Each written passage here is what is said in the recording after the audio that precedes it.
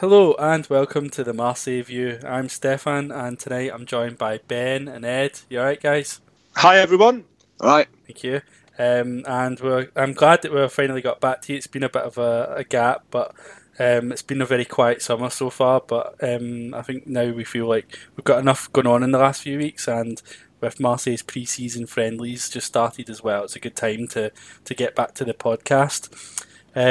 We've got a few items actually to talk about today, so we are going to discuss yesterday's first pre-season match, which was against Stoke under 23s. We've also got some of the transfer rumours, like the departures, arrivals to discuss. We're even going to pick our starting 11, for next season. And we'll finally, as always, run through some of the relevant news stories over the last few weeks. So, starting with the first item, which was the Stoke friendly. The friendly was actually at St George's Park, in Burton. And fortunately for us, some of us got to go to the game actually, so it was good, wasn't it, guys, for the first time for us to get together from the Marseille View and get to see an OM game together. Yeah, it was good fun. It was a bit of a strange, subdued atmosphere because it was a friendly. It was a very small pitch, but yeah, it was good to get together and have a laugh. Yeah, absolutely. Agreed. And what did you think of the actual game? First half was fucking boring. Not going to lie, it was boring as shit. Second half, it was a bit lively. I thought the reserves played really well. I thought the Iscaille scored a good goal. But there still needs. It's the first friendly, so Iscaille was the right back, and Perrin scored the goal. Yeah, bollocks, right. bollocks, Perrin. Perrin scored a good goal. But the atmosphere, it was quite quiet, I think. I mean, when I heard it was a sellout, I thought, okay, it'll be probably ram-packed with Marseille fans. But there was a lot of Stoke fans there, or a lot of people who were just there for a free game. But what can you expect? Stoke under 23s. We weren't expecting a classic. So, and it's the first game of pre-season, isn't it? And I think there's so many Stoke fans because it's down the road from them. It's only a 45-minute drive from Stoke to get to Burton, whereas myself, Lucas, and others had to drive 3 hours from London. So, yeah, I think the timing and the location weren't ideal for any fans based in the UK, because I'm pretty sure if it was at 3 p.m, there would probably have been a few more people. But it is what it is, and it's pre-season. It's the first friendly. We were just lucky we got to go. To be fair, yeah. At least some of us made it on time. I did miss half the first half with Lucas, I'll be honest, but it was traffic, and then they were desperate for a piss when we came off the M1, and it caused delays. But by the sounds of it, Ed, we didn't miss much. So. No, you didn't. No, you didn't. No. And I was really worried because I thought I was the one that was going to miss it. Coming from the train from Leeds, having to get 2 trains, but I actually got there pretty well timed. But yeah, going back to the game, the atmosphere and the attendance. I agree with you, Ed. I thought that the 500 free OM tickets, I was expecting more people there, and it definitely wasn't 500 Marseille fans. It wasn't 500 free Marseille tickets. 500 free tickets for all fans. So was it? It was for between the Marseille fans and the Stoke fans. So they did. When I was speaking with Alex afterwards, he did actually say they had like 140 odd people registered for it, Marseille fans, but yeah, they just didn't turn up. I think people rushed because it was free, and then when they realised how much of a mission it was to get there for 11 a.m. on a Sunday, they obviously bailed out. I don't blame them. Oh, well, then that makes sense, because I misunderstood from. I thought it was just the 500 were OM fans. So did I. The Stoke fans were paying for tickets, but yeah. Yeah, the game. I mean, when we arrived, I mean, a bit of a brutal assessment, but it's Ed from you certainly, but we're used to that now. But I think when I arrived, Payet hit a good free kick. There was a good save by the Stoke keeper. Germain missed a point blank header, but we've come to expect that from him. But I thought we created all right. Amavi had a bit of a Right. So yeah, sorry, Ben, what were you saying? No, I think I was just saying that I remember seeing a good Payet free kick. I remember seeing Germain miss a header, but I thought we created some okay chances on the overlap. Amavi got the overlap a couple of times. But yeah, it's second half, as Ed says, the youngsters came on. I think they all felt like they had a point to prove, which is good. I would imagine that. And Andre Villas-Boas is the opposite of Garcia. Has told them all we're going to have to rely heavily on the youth team this season because we don't have any cash. And this guy and Lee Hadji on the right wing were the star performers of the game. They were. Okay, what about you, Ed? Any thoughts on that? Any further thoughts? I would probably agree with that. I think the first team, they were not really ready. Some of them were very, very sluggish, like they'd been on a 10-day eating binge. Seretic, did nothing in the first half. Mavi was too busy arguing, but we'll discuss that later on. But so the reserve played really well, and I have to give them a lot of credit. Yeah, I think I had this debate with Luca in the car yesterday. I mean, guys, it's the first pre-season friendly. They've been back in training a week. I was expecting nothing at all, to be honest. I'm just happy that we got to go and see them in action. But it's pre-season. We know that they've just gone back to training. Most of the focus of the training will be on fitness at the minute. So it's impossible to judge after the first pre-season game. Okay, I'm kind of like in agreement with you, Ben. Actually, I wasn't really expecting very much. I was expecting quite a flat game, which it was, and I was kind of expecting, there would be a lot of changes, and we saw at half time, he changed the entire 11, brought all the young players on. But yeah, just speaking of fitness, I know, Ed, you got a chance to go to the training session today. Do you have any observations, that from what you could see that are worth mentioning? Yeah, I watched the training. Villas-Boas is a much more intense manager than I expected. He was very tough. He was, they were getting their legs run around. Mondonda had run about 6 laps around the whole pitch. They all look mostly quite fit now. They've got the cobwebs out. There was a bit of concern. Chiletta's chart didn't go with the 4 arrivals through the whole running test. He had to stop briefly, and I'm not sure if he's pulled something or it was a bit of cramp or he's just knackered. But it seems that Villas-Boas has got this team in a very tense manner, and he's not going to just let them run around like headless chickens all day, then go off the next day when they've got the day off and cause absolute chaos in Marseille's jewellery stores. So hopefully this is the sign of change, and it's good to see a bit of intensity, a bit of toughness in a manager. This is what this team needs. Yeah, that's really promising. Then actually, I know you can't really tell much, but it's good that if we're all getting a sense, maybe that Villas-Boas might be a bit more, strict and kind of a bit more professional than Garcia. I wouldn't say strict. Maybe. Yeah, professional is the word. I wouldn't say strict. Yeah. Guys, it's all remember back when we started doing these podcasts. I think the players were training less than 4 days a week, for fuck's sake. It's just how a normal football team is run, and it's funny that we all look at it and say he's strict. No, it's just normal. It is just normal. Yeah, maybe, and I think it's possible that we're just we've got used to below standard, sort of low standard. Sorry, but yeah, so. I think we'll move on from Stoke, actually, because I don't think we've got really much to say. It wasn't really a proper game. It was a bit of a non-game and stuff. So I guess we'll kind of... Yeah, sorry, just one last piece. And I know a lot of people piss on the bonfire of this I Am Nation programme and stuff, but fair play to them. We criticise the organisation and the management of the club, but all of us that were there yesterday, all the kids, all the parents that were with us, all the fans, we all got to meet almost every single one of the first team players after the game. We got pictures with them, we got autographs.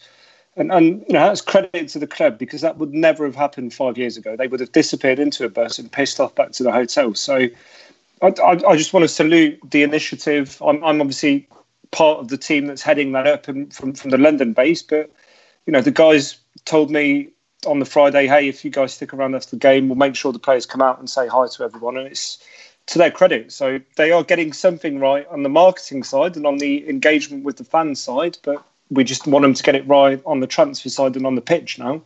Yeah, I would agree with that. And, I think because we were talking after the game, there was some of the kids there, I think for them getting to meet the players, like Dimitri Payet and Gustavo and stuff, that will have a big impact on them. They'll grow up, hopefully idolising those players, continuing to support the club as a result of those experiences. So I think, that kind of engagement from the club with the fans is so important. Yeah, I agree with that.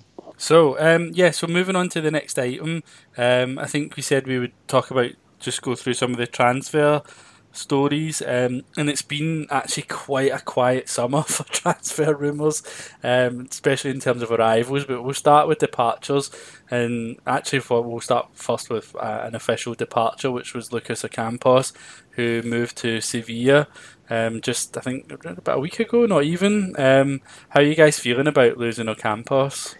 Disappointed. That's the best I can describe it. Very disappointed. Like we said last season in the end of season rewards, we praised Ocampos for his efforts. I feel this is another shame. It's another disappointment. I don't care how much money we sold him. He was a key player who we could have gone and used for a lot longer, and we could have got the best out of him. But again, we've left a little bit of his best still at Seville. We've not got him, and it's another disappointment. It's another disappointing summer. I don't care how old he is. We should have kept him around. He's a good player. Yeah. What were you, Ben? It's good player, workhorse. I was the first one to bash his stats, but actually they're not that bad for last season. 4 goals, 8 assists, quite a few. Was that all he scored? 4 goals? I thought he had more. No, but he got 8 assists, which I thought it was the other way around. I thought he had more goals than assists, but no, I think he got 3 assists for Balotelli alone, and so he did. He certainly perked up in the second half of the season, but I think we discussed it with Luca on the tube yesterday when we got back to London. It's a business decision. He's got 1 year left on his deal. The problem is he was one of the lowest earners in the starting 11. He was like on 150 grand a month. You've got players like Bounassar and others that, quite frankly, have been shit this season that are earning more than he is.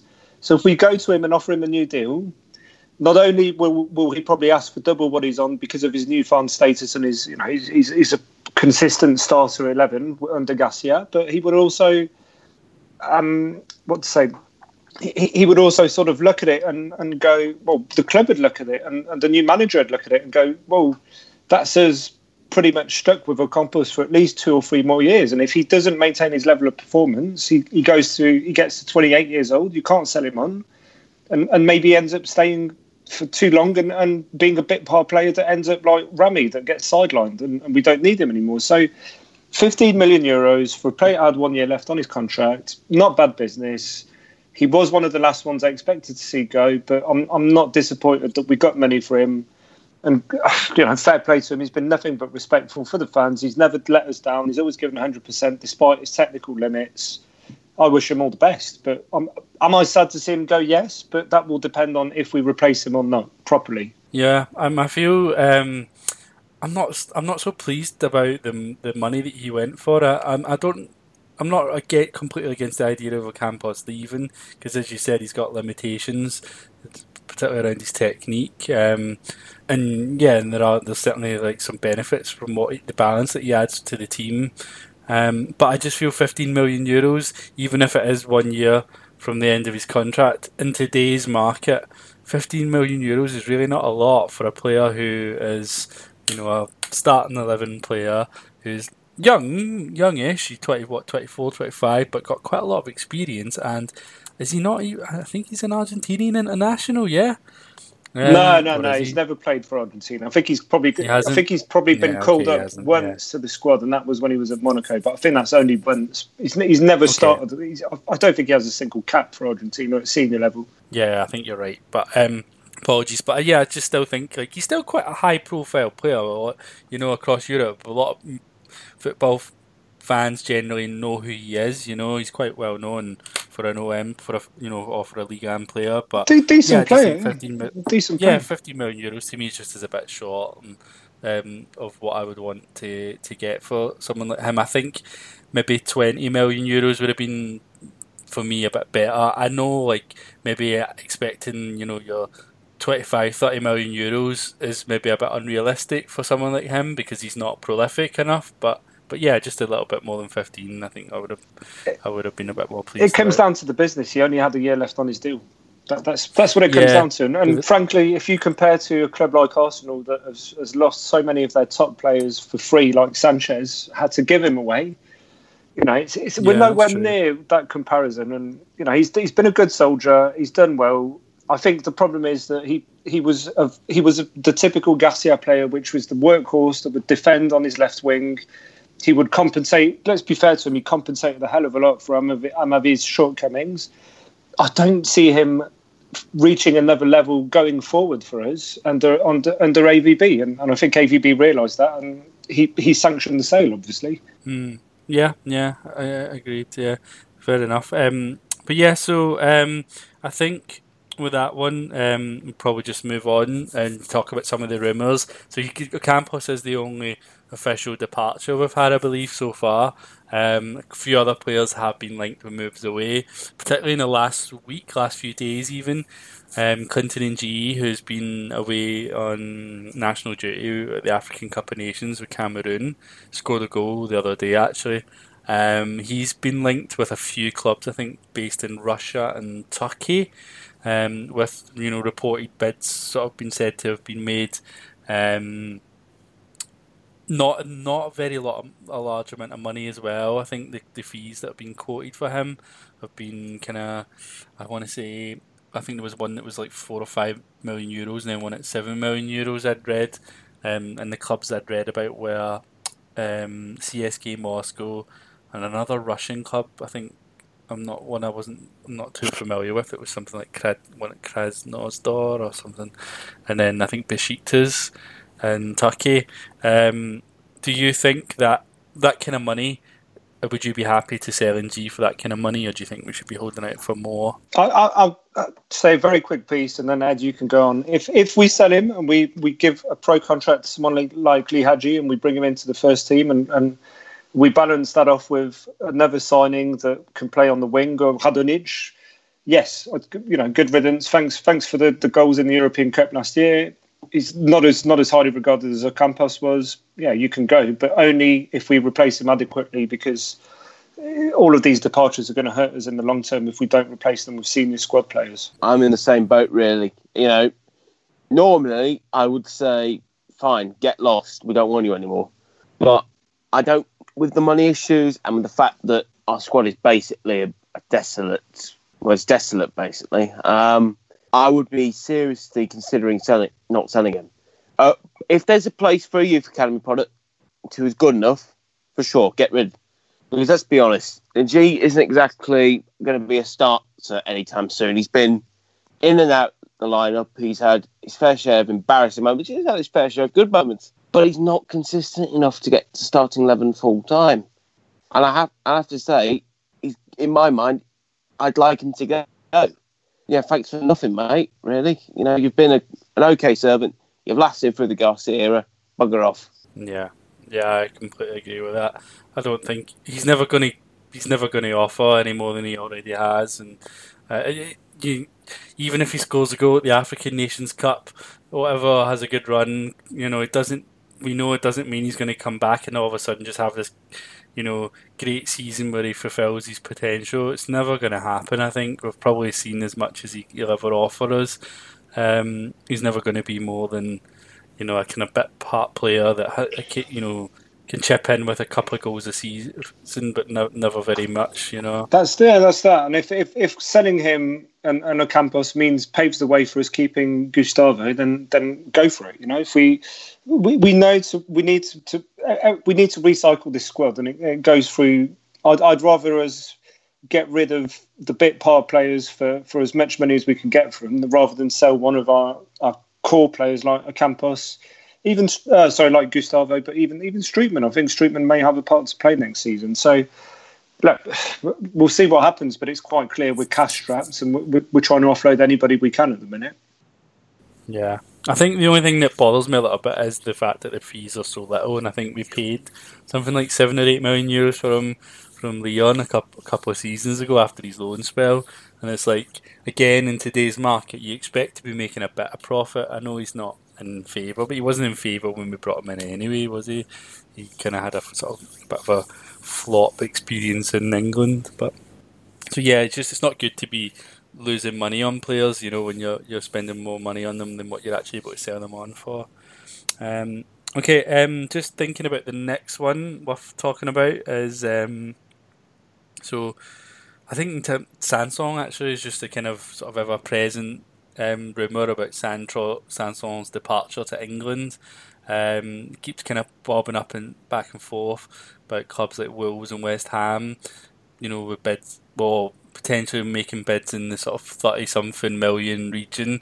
Do you feel like it's starting to look like it's not actually going to happen, or do you think it is going to go through a move with Sanson? Well, we but I hate to play the insider trading here, but we spoke to him yesterday when we met them. He was one of the first to come by, and me and Alex asked him, "Hey, what are you going to go? We'd like you to stay. We think you can bring to the team this season. We think it's your season." He was like, "Yeah, I'd love to stay, but it's not entirely my decision, guys." So that was that.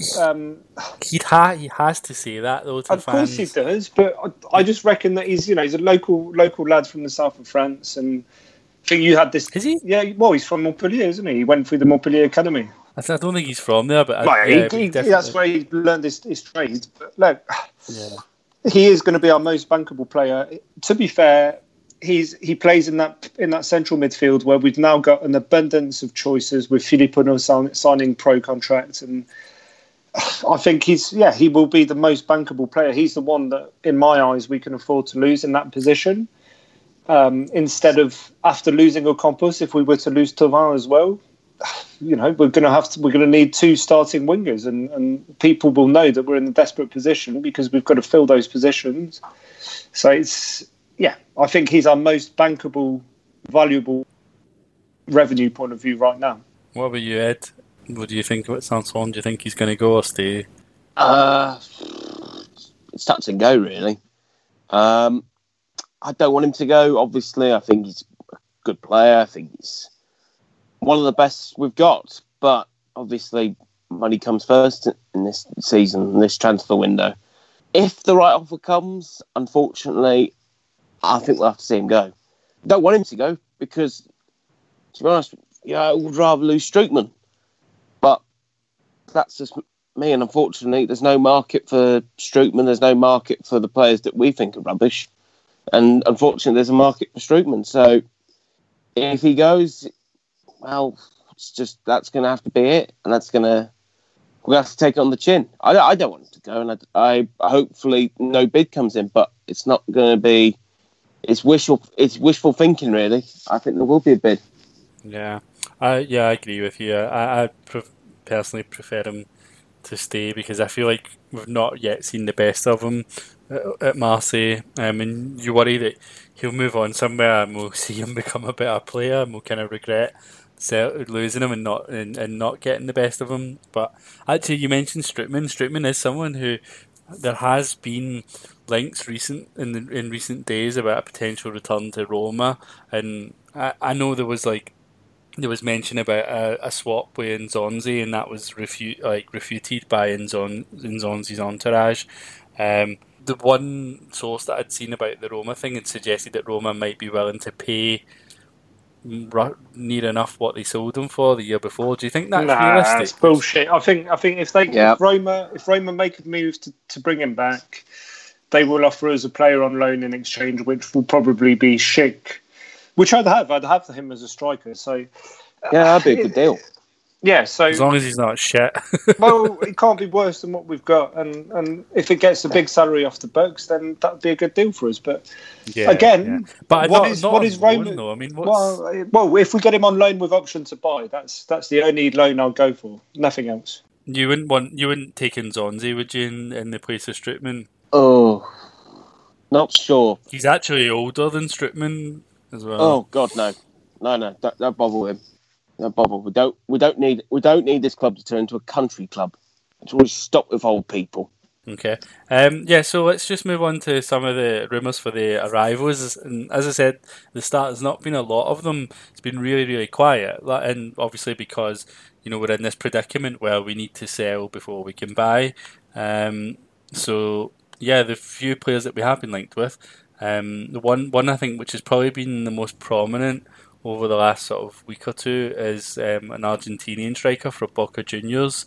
I think Benedetto, his name is. I don't know if either of you's familiar with him at all, and what are your thoughts about a potential move for someone like him? Well, I was the first one who broke the story on our group chat. It's from a very obscure source, according to Monsieur Sinuie. He's got a good record from what I'm seeing. 48 appearances, he's scored 32 goals, and he's made 5 caps for Argentina. The trouble is, he had an ACL injury in 2017, and I'm not sure if that's going to affect him still, because we don't know how long injuries affect players. But, he could be something. He could be a good striker with that record. It's quite good. But he's 29. So if it's for the right value, for the right money, yeah, let's go for it. If not, nah, I don't want to pay shitloads of money for a 29-year-old. Yeah, it reminds me of Mitroglou. It's exactly the same situation. I think he's a bit more prolific, and I think he's got the OM DNA in terms of he's from Argentina. The fans will adopt to his style and his temperament, certainly. But no way would I be happy if we spent more than 10 or 12 million on him. No fucking way. But the problem is, in today's market, it's gone bonkers, and people know we need a striker. So, yeah, I don't know. His stats are decent. I don't watch the Argentine league that often, so I don't know what to make of him. But like everybody, we're all YouTube fans. As soon as a rumor comes out, we'll look at the compilation videos. He looks like he's a skillful player. He's got a good shot. Yeah, he's got a good long distance shot. Yeah, he's scored a few long distance screamers. But again, 29 years old, and if that's all we can get, and we can get him for 10, 12 million, I'll welcome him with open arms, because we do need a new striker. But I'd rather not have another 29-year-old crooked player on the books. We've got enough of those. He's the kind of player that I'd like, because if he was available on a free transfer, I'd be like, yeah, snap him up. But otherwise, I don't really want to spend that kind of money on a 29-year-old. And you kind of wonder, like, where was he before? Why is it taking so long for his name to kind of be circling around big European clubs, if you can call us that at the moment? I just sort of, I know he was playing in Mexico before, and I know Mexico is quite a decent standard, I believe. And it's a real footballing country. But why haven't we heard about him before? It seems like that does make you wonder. You think about all those kind of players. You do get some players that sort of blossom late in their careers, but then some of them, they can be players that are just, they have a year or two, a bit of a fad. They have a good year or two, and then they can't, there's a reason probably why their whole career wasn't that successful. So yeah, I don't know. I'm skeptical about it as well. I'd like us to be linked with better strikers than that, and I think even with Balotelli leaving, as much as Balotelli has his flaws, I want us to get someone as good or better, or has the potential to be as good. I don't really want us to be downgrading, especially when we're trying to improve on what our finish was last season. Yeah. It's a difficult one. It's just it just reminds me too much of the Mitroglou transfer in terms of the profile of the player. However, in terms of the fact that we seem to be linked with him, I say early, we're almost halfway through the window, but I think Villas-Boas has said he's a player I'd like to have if we can get him. So again, we've got to trust the manager's judgment, and he's. To give Villas-Boas credit everywhere he's been, and from his time as Mourinho's assistant, very, very meticulous and analytic. So he must see something in him that would fit in his system. But we'll see. We'll see. Time will tell. And the longer the window, the window goes on, the more possibly unsettled he becomes at Boca, and the more they're likely to sell him for a cut rate price. However, I don't want that to be on the 24th of August. I want that to be on the 24th of July, before the season starts. Absolutely. And you see Lyon are already signing players and stuff. We're left behind. It will show at the start of the season. We're not left behind. We're stuck in the starting gate still, trying to get the jockey to whip us out the door and trying to get us in the race. Leon are going to make more use out of the money they've got than Domblay. They're going to be miles ahead. They're going to be in the Champions League race, and we're going to be stuck in the doldrums of the Europa League. We've got to get a move on. If we can get in it. Yeah, we can get out of the stalls. Yeah. Just a couple other players actually we've been linked with in the last little week. Two players from Reims. Is it, what's his name? Matthew Cafaro. Yeah. Which sounds like, when I got his name, I thought, is he Portuguese or something? I don't Portuguese or Brazilian name. Okay, right. Yeah, I was like, who is this guy? But so yeah, first we'll start with him, then we'll look at Udan after. But yeah, Cafaro, someone you've been aware of before, or sort of someone that's kind of you've just kind of found out about, like me.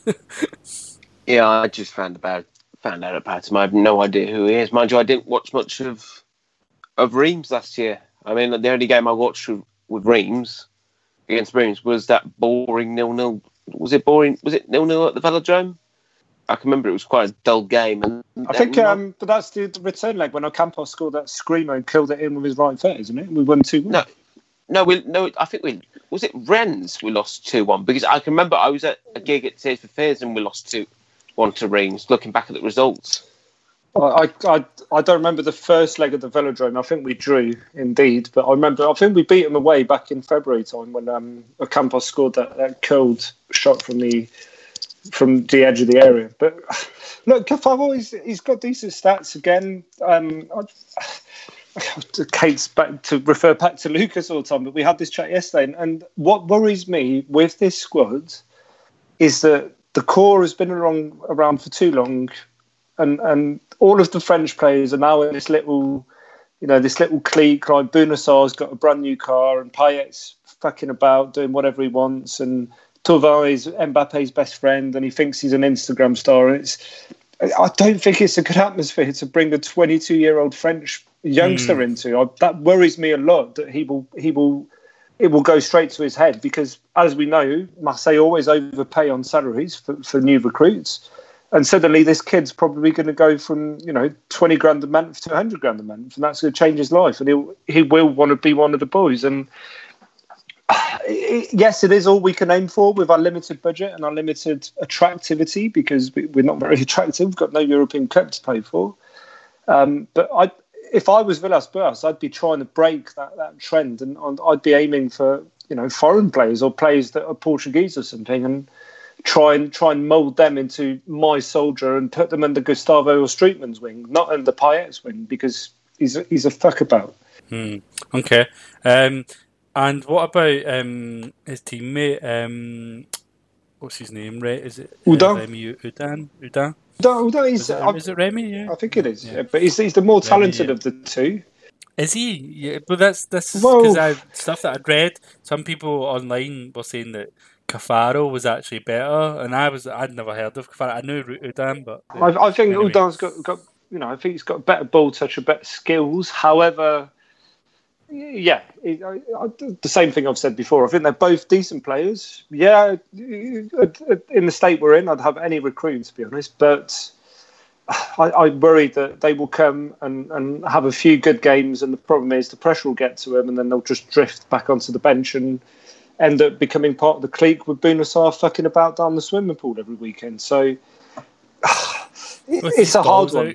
Yeah. Well, with one of his balls out anyway. But it's just, yeah. The problem is, yes, they're good players, but I don't think with the squad we've got, I don't think that they would have an impact, which is what worries me. When we lose, if we're selling our starting 11, we need to replace them with players that are capable of coming in and having an impact in the starting 11 straight away, not people that we will need to ease into the pressure and the atmosphere and the squad over 6 to 12 months. Yeah, okay.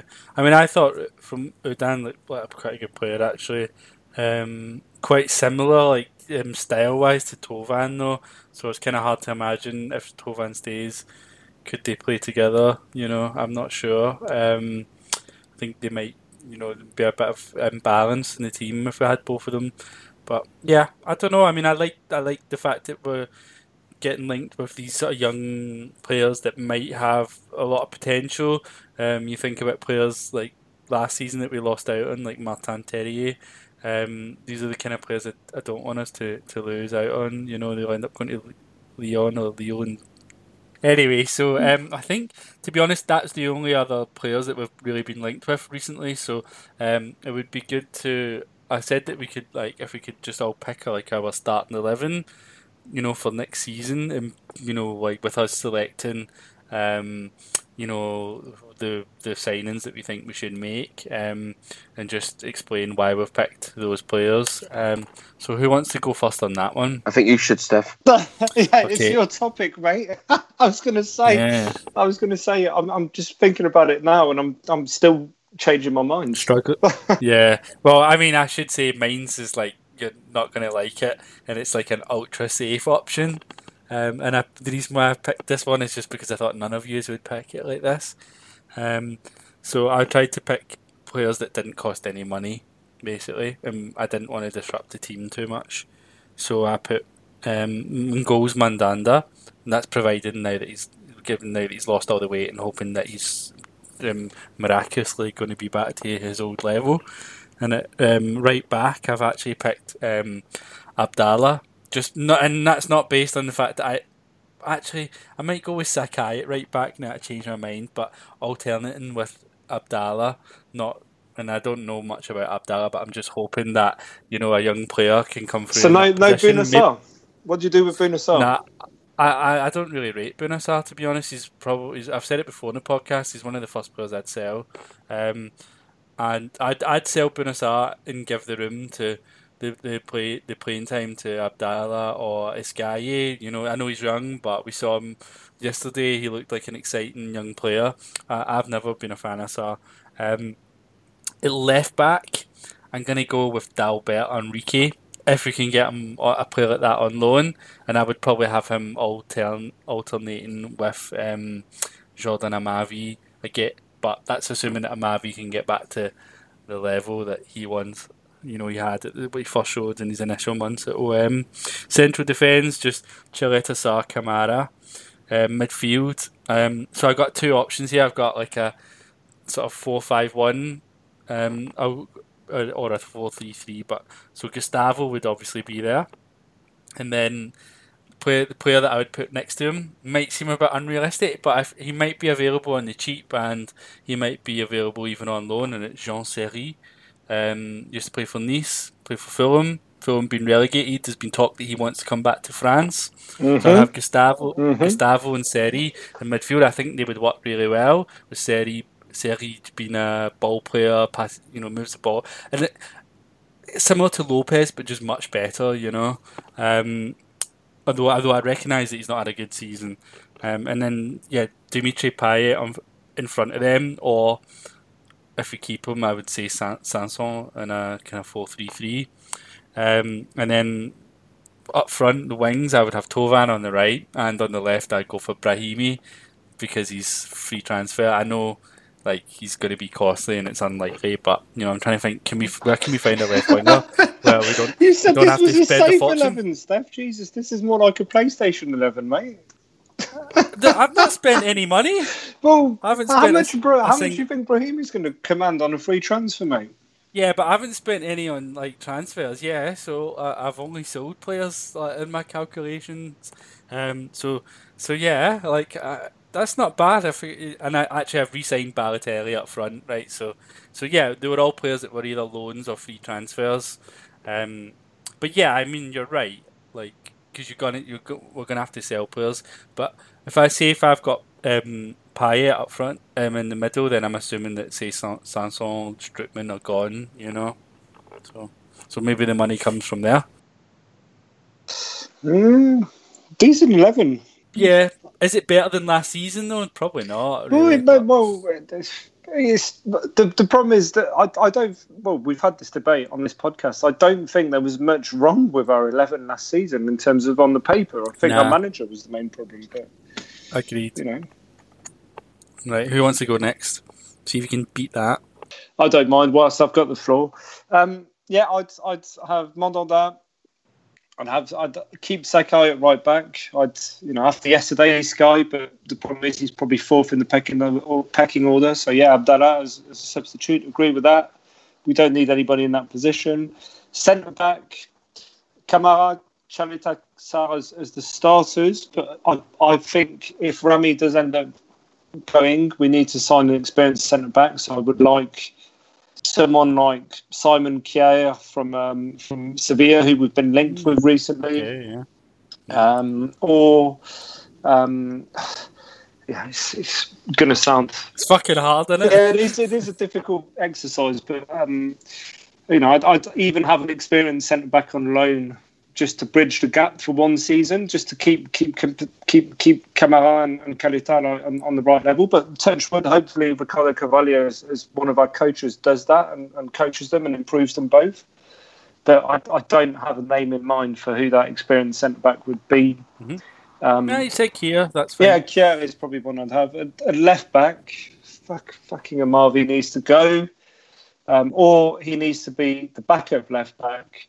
I would like to I wouldn't necessarily buy anybody. I would give Nkunku a chance because he's very highly rated. He's done well for the youth team. But if we had to look at signing someone, I would look at Ribocho from Guingamp, who we've been linked with, because he's Portuguese and because I think he would fit in well with AVB and also Gustavo, who speaks Portuguese, being Brazilian. So I think we can get him on the cheap because they've been relegated. I'd have him for 5 or 6 million. In midfield, Gustavo, yes, number 6. And this is just purely going off of AVB's tactics, which is 4-3-3 with one's defensive midfielder and 2 sort of number 8s in front of him. And then I would have Lopez and Strootman if he stays starting, because I think that those 3 do have potential altogether. But if we were to sign someone, I was going to say Siri as well. But I would levers, if we have the funds to go for Djadje Samasekou, because he's got that profile of a box-to-box midfielder that we lack, as in someone who's got the athleticism but also an eye for goal. And then in front, Payet, I reckon with the tactics that AVB is going to do, Payet will replace Campos out on the left and will be in competition. We'll switch with Radonic. On the right, Thauvin. And up front, I would keep Valère Germain because, I wouldn't piss on Valère Germain. I wouldn't keep him as a starter, but I'd like to keep him in the squad. I would like us to take a gamble on someone like Marcus Thuram, who, he's not gone anywhere yet. Yes, we've been quoted quite ridiculous price for him, and they're willing to sell him to 20 million to us, and then they speak to a German club and they're willing to sell him for 12 suddenly. But it's not done yet. But yeah, he's a type of player that if he came in and he did well, then we could sell him for 30. So that's what I would look at as a starting 11. It would be probably a bit of a difficult exercise to convert Thuram from a left winger to a central striker, but I think we've got enough talent in the squad for him to be given good service and score some goals. And that's me. Okay. That's me. Yeah, good. Not bad. Right. Ed, what about you? Right, last but not least. Keep Mondonda in goal. I think the best hope that we had for a goalkeeper in Lafont going to Nantes has gone. Left back, for the time being, let's keep Amavi. I know he's not great, and I know he's a bit poor, but where's the market for left back? Two centre backs, Zlatichar and Kamara. That partnership worked well in the latter part of the season. They are the future for this club, and I think we need to keep them 2 together. Right back, Sakai. We know we're going to get a workhorse. We know we're going to get someone who's going to work their nuts off for 90 minutes.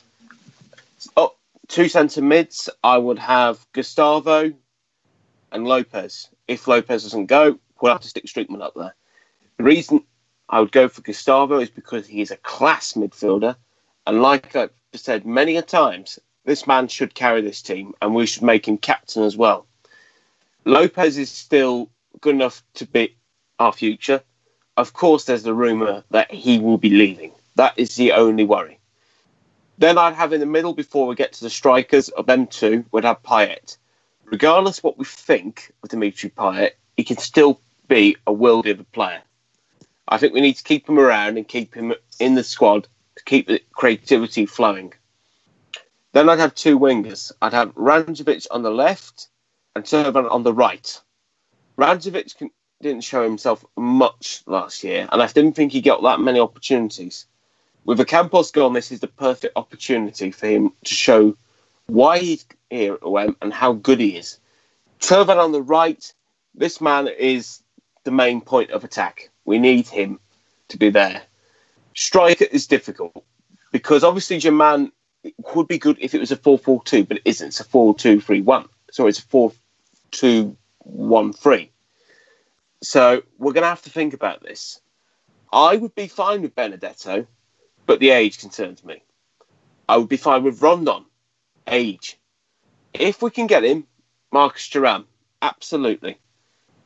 But if Marcus Thuram gets signed by Gladbach, what we've heard, then I think we should definitely take Benedetto. The thing is, he'll get goals. That's for sure. I mean, we've said it before with Costas. We've said it all before with other strikers such as Balotelli. But I think this will be the man who gets us goals and gets us by the bucket load, and we're going to need him. Okay. I mean, you've really not changed a lot, have you? You've only chosen to bring in one player. Yeah, that's the safest 11. It's safer than yours, Steph. It's probably the most realistic one as well.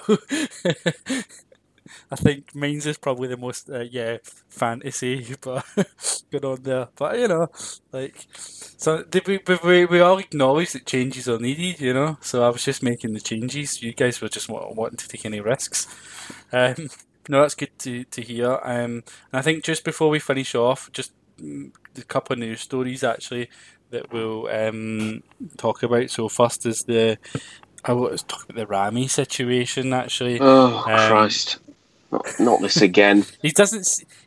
What do you mean again? Far away. What do you mean again, Ed? It's not like we don't get many wife beater topics on this pod, do we? But he's never far away, is he, from our lips? We're always talking about Rami's personal life, really, it seems, recently, rather than on the field. He's controversial. He's too controversial. He's a bit like an out-of-touch rock and roll star who has lost his sense of creativity and his level of what's the word I'm looking for? Level of football intelligence. And I feel that Rami is a mess. The incidents with Pamela are embarrassing to this club. We don't need him around. I know I'm jumping the gun a bit, but it's the truth. This man did most of his flaunting around catwalks with Pamela in Monaco or at the awards. I don't even get why he was at the awards. He didn't deserve anything apart from worst player of the year.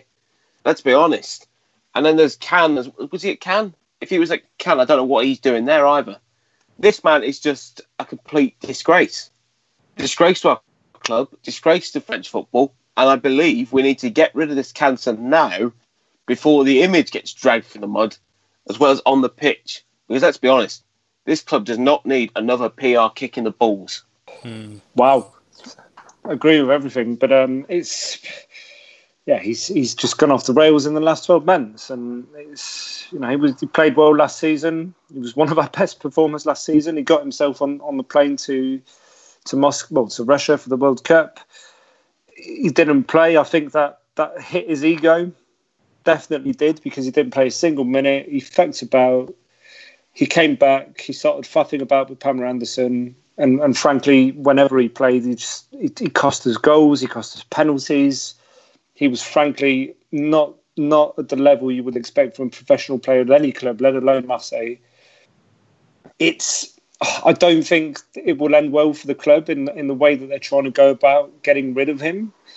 But the message is clear to him, and you would think that the initiative is on his side to find himself a new club and get the hell out of here, because we would release him on a free as long as someone else picks up his wages. So he's part of the problem, what I was saying before, of the whole French clique. And I think him being 34 and still acting like he's one of the lads is frankly disgraceful. And he should be more leading by example, like Gustavo, and I can only imagine how Gustavo and Streetman feel about someone like that who plays with them and goes out with them, and they share hotels and they share showers and shit. And they've both got families, they've both got kids, they both had pretty good careers and won trophies. And Hami has as well, to be fair. He's won the Europa League with Sevilla and he's won the World Cup. But he's a complete idiot and he's letting himself down consistently and he's let us down. It's time for him to go. So, what exactly is going on though? Like, why have the club said that he isn't? They've put some sort of ban in place with him. What's the full story behind it? I don't think there is a full story. I think the accusations they're levelling at him was that he claimed he was injured. Then there was apparently the off the record, the off the record version is that he texts Rudy Garcia and say, I've been invited to go on Fort Boyard for charity. I want to do it. It's good for my image. So Rudy said, yeah, go for it. Without consulting Hero, but we've known Hami's been on holiday for 3 fucking months anyway, so he can do what he wants as far as I'm concerned. But it's that the club have obviously turned around and said no, you didn't have official authorization to go, and plus you were saying you were injured, you were supposed to be resting. So I think they're using that. For me, it's a bargaining thing. What would be probably the most likely realistic outcome is we'll end up paying him off to leave, but we'll pay him less than we would if we just ended this contract and told him to go. I think they'll come to a negotiation, they'll come to an agreement financially that means we pay him 6 months instead of a year or something like that. We'll just, Hero will be a bit of a prick with him and put pressure on him and he will be forced to go, but it is what it is. He fucked about. He's not taking it seriously. He's only got himself to blame. Okay, right. It kind of just sounds like it's it's a case of the club maybe finding an opportunity, possibly to sort of push him out the door and make it a bit easier for them. But to me, kind of sad though. I liked Rami, actually. I've always kind of liked him as a player, as a character. My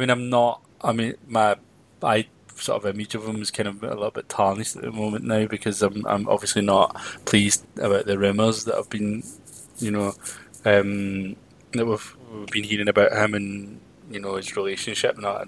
And it's not nice to read about those things. I'm kind of not really sure how I feel about him anymore.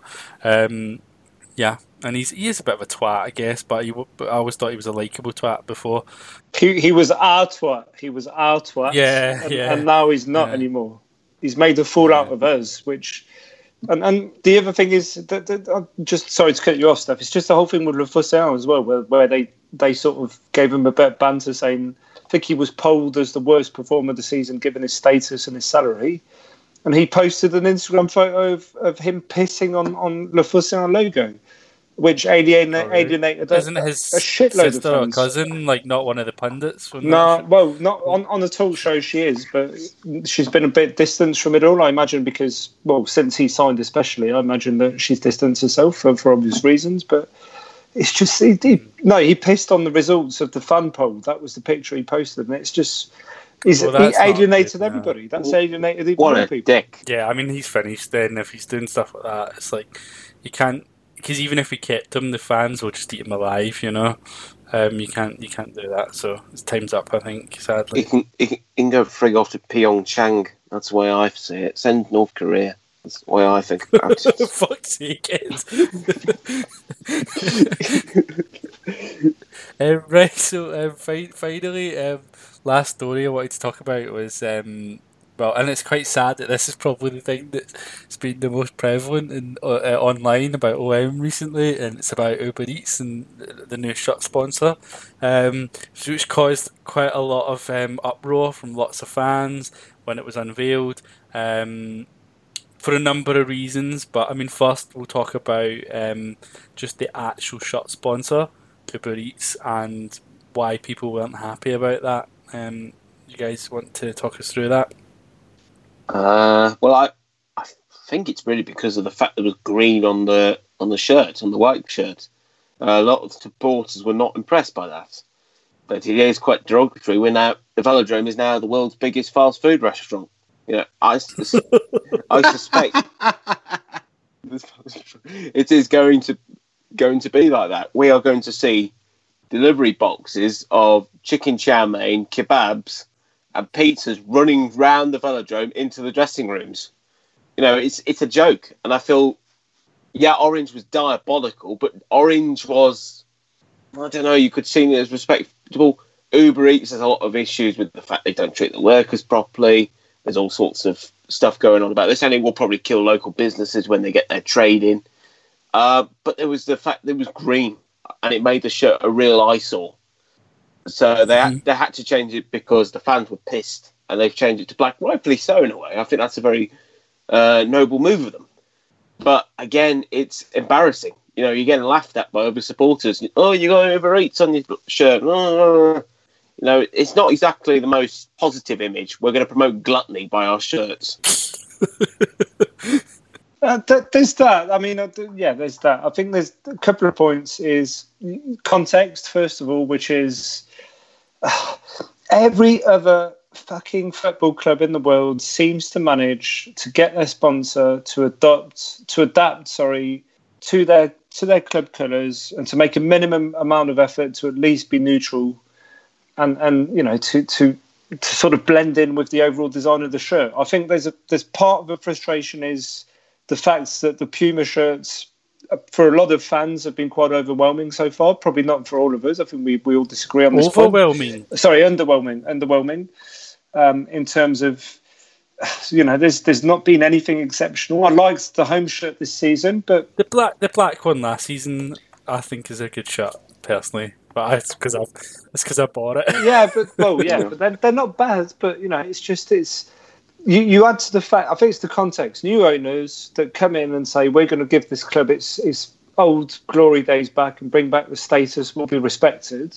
And the first thing you do is haul yourself out to Orange and allow them to put the fucking Orange logo in orange on the white shirt. So that pissed people off already.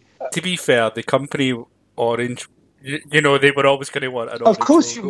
You would. It makes sense. But amongst the hardcore followers, that pissed people off and alienated a few. And then it happens again. So that's the second part of the problem is that people feel like their voice hasn't been heard and they're taking the piss consistently out of them. And so that's part of the problem. And then the overall design point of view, it looks fucking ugly. You're not going to have... How many colours do you want on the same shirt? White, green, blue, black, So it looks stupid, but it's more. I think it's the frustration that for a club and for all the communication we've seen since Hero and McCourt have come in, that we want to be closer to the fans. And yesterday's a demonstrable example of that, where we get to meet the players and we get access that we would never have had before. So that's the good side of it. But on the flip side, that's for us that are based abroad, and they're doing a big marketing initiative and operation to keep us, paying a subscription and keep us interested in the club. But the people in the city itself, it's just a culmination of that, the branding of the tunnel in the velodrome, which has got really strange random messages in it that have frankly been designed by a 3-year-old. It's the fact that but it's true. The fact that they're not consulting the fans and saying, guys, what would you think of this? How would you do it? And even if they did it their own way after consulting the fans, people would be like, at least they asked us, but we understand, they're our sponsor, they're paying us X amount million a year.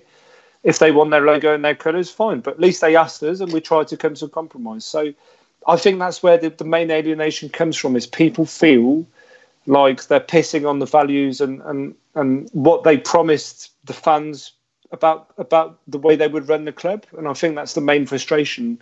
And the final fact is we're just in this phase. The context is shit and people want to piss all over it all. So they're going to. Yeah. Any excuse they get, they're going to. Doesn't help when he, recent months when he was talking about Netflix and things like that.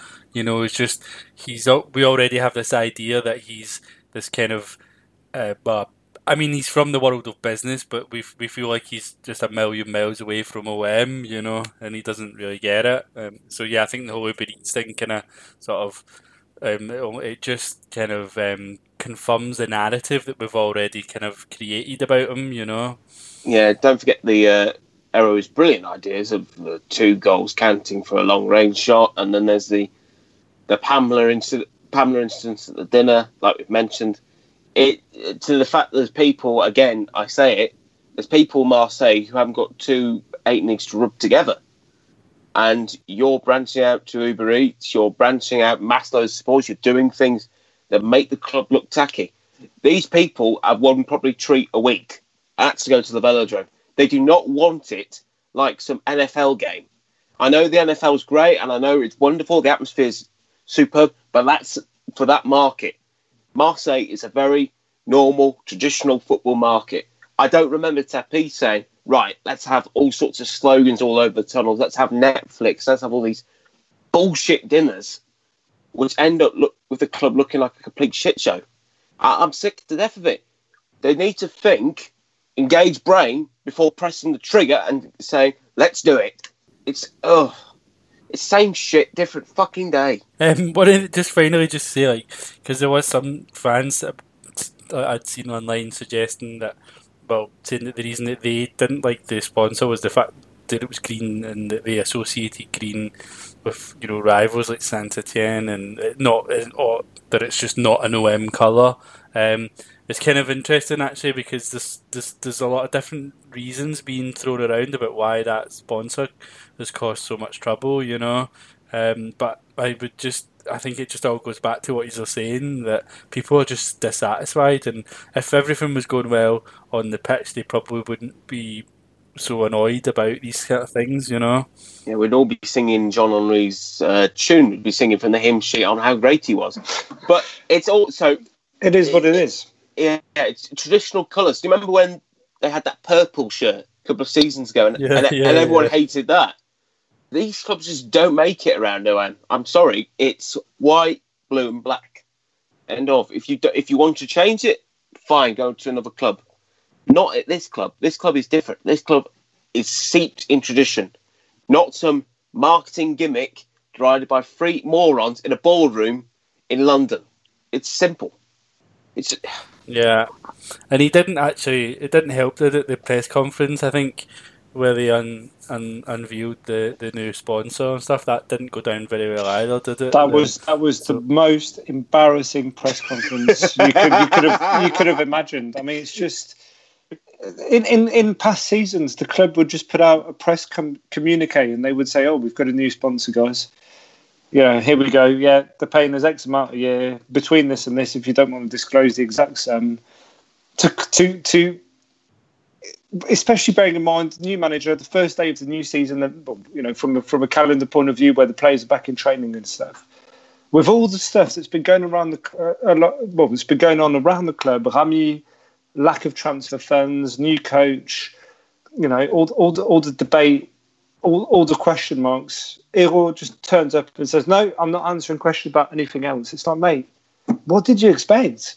Honestly, he just loves an excuse to do a presentation. You know, you see he that. He loves his PowerPoint. Yeah, I'd love him to give me PowerPoint. Every time he send a player, he just wants to do a PowerPoint, innit? Like, it's just. I think he's just from a different world. Yeah, it's not like these journalists have come round for a cup of coffee and a quick chit chat.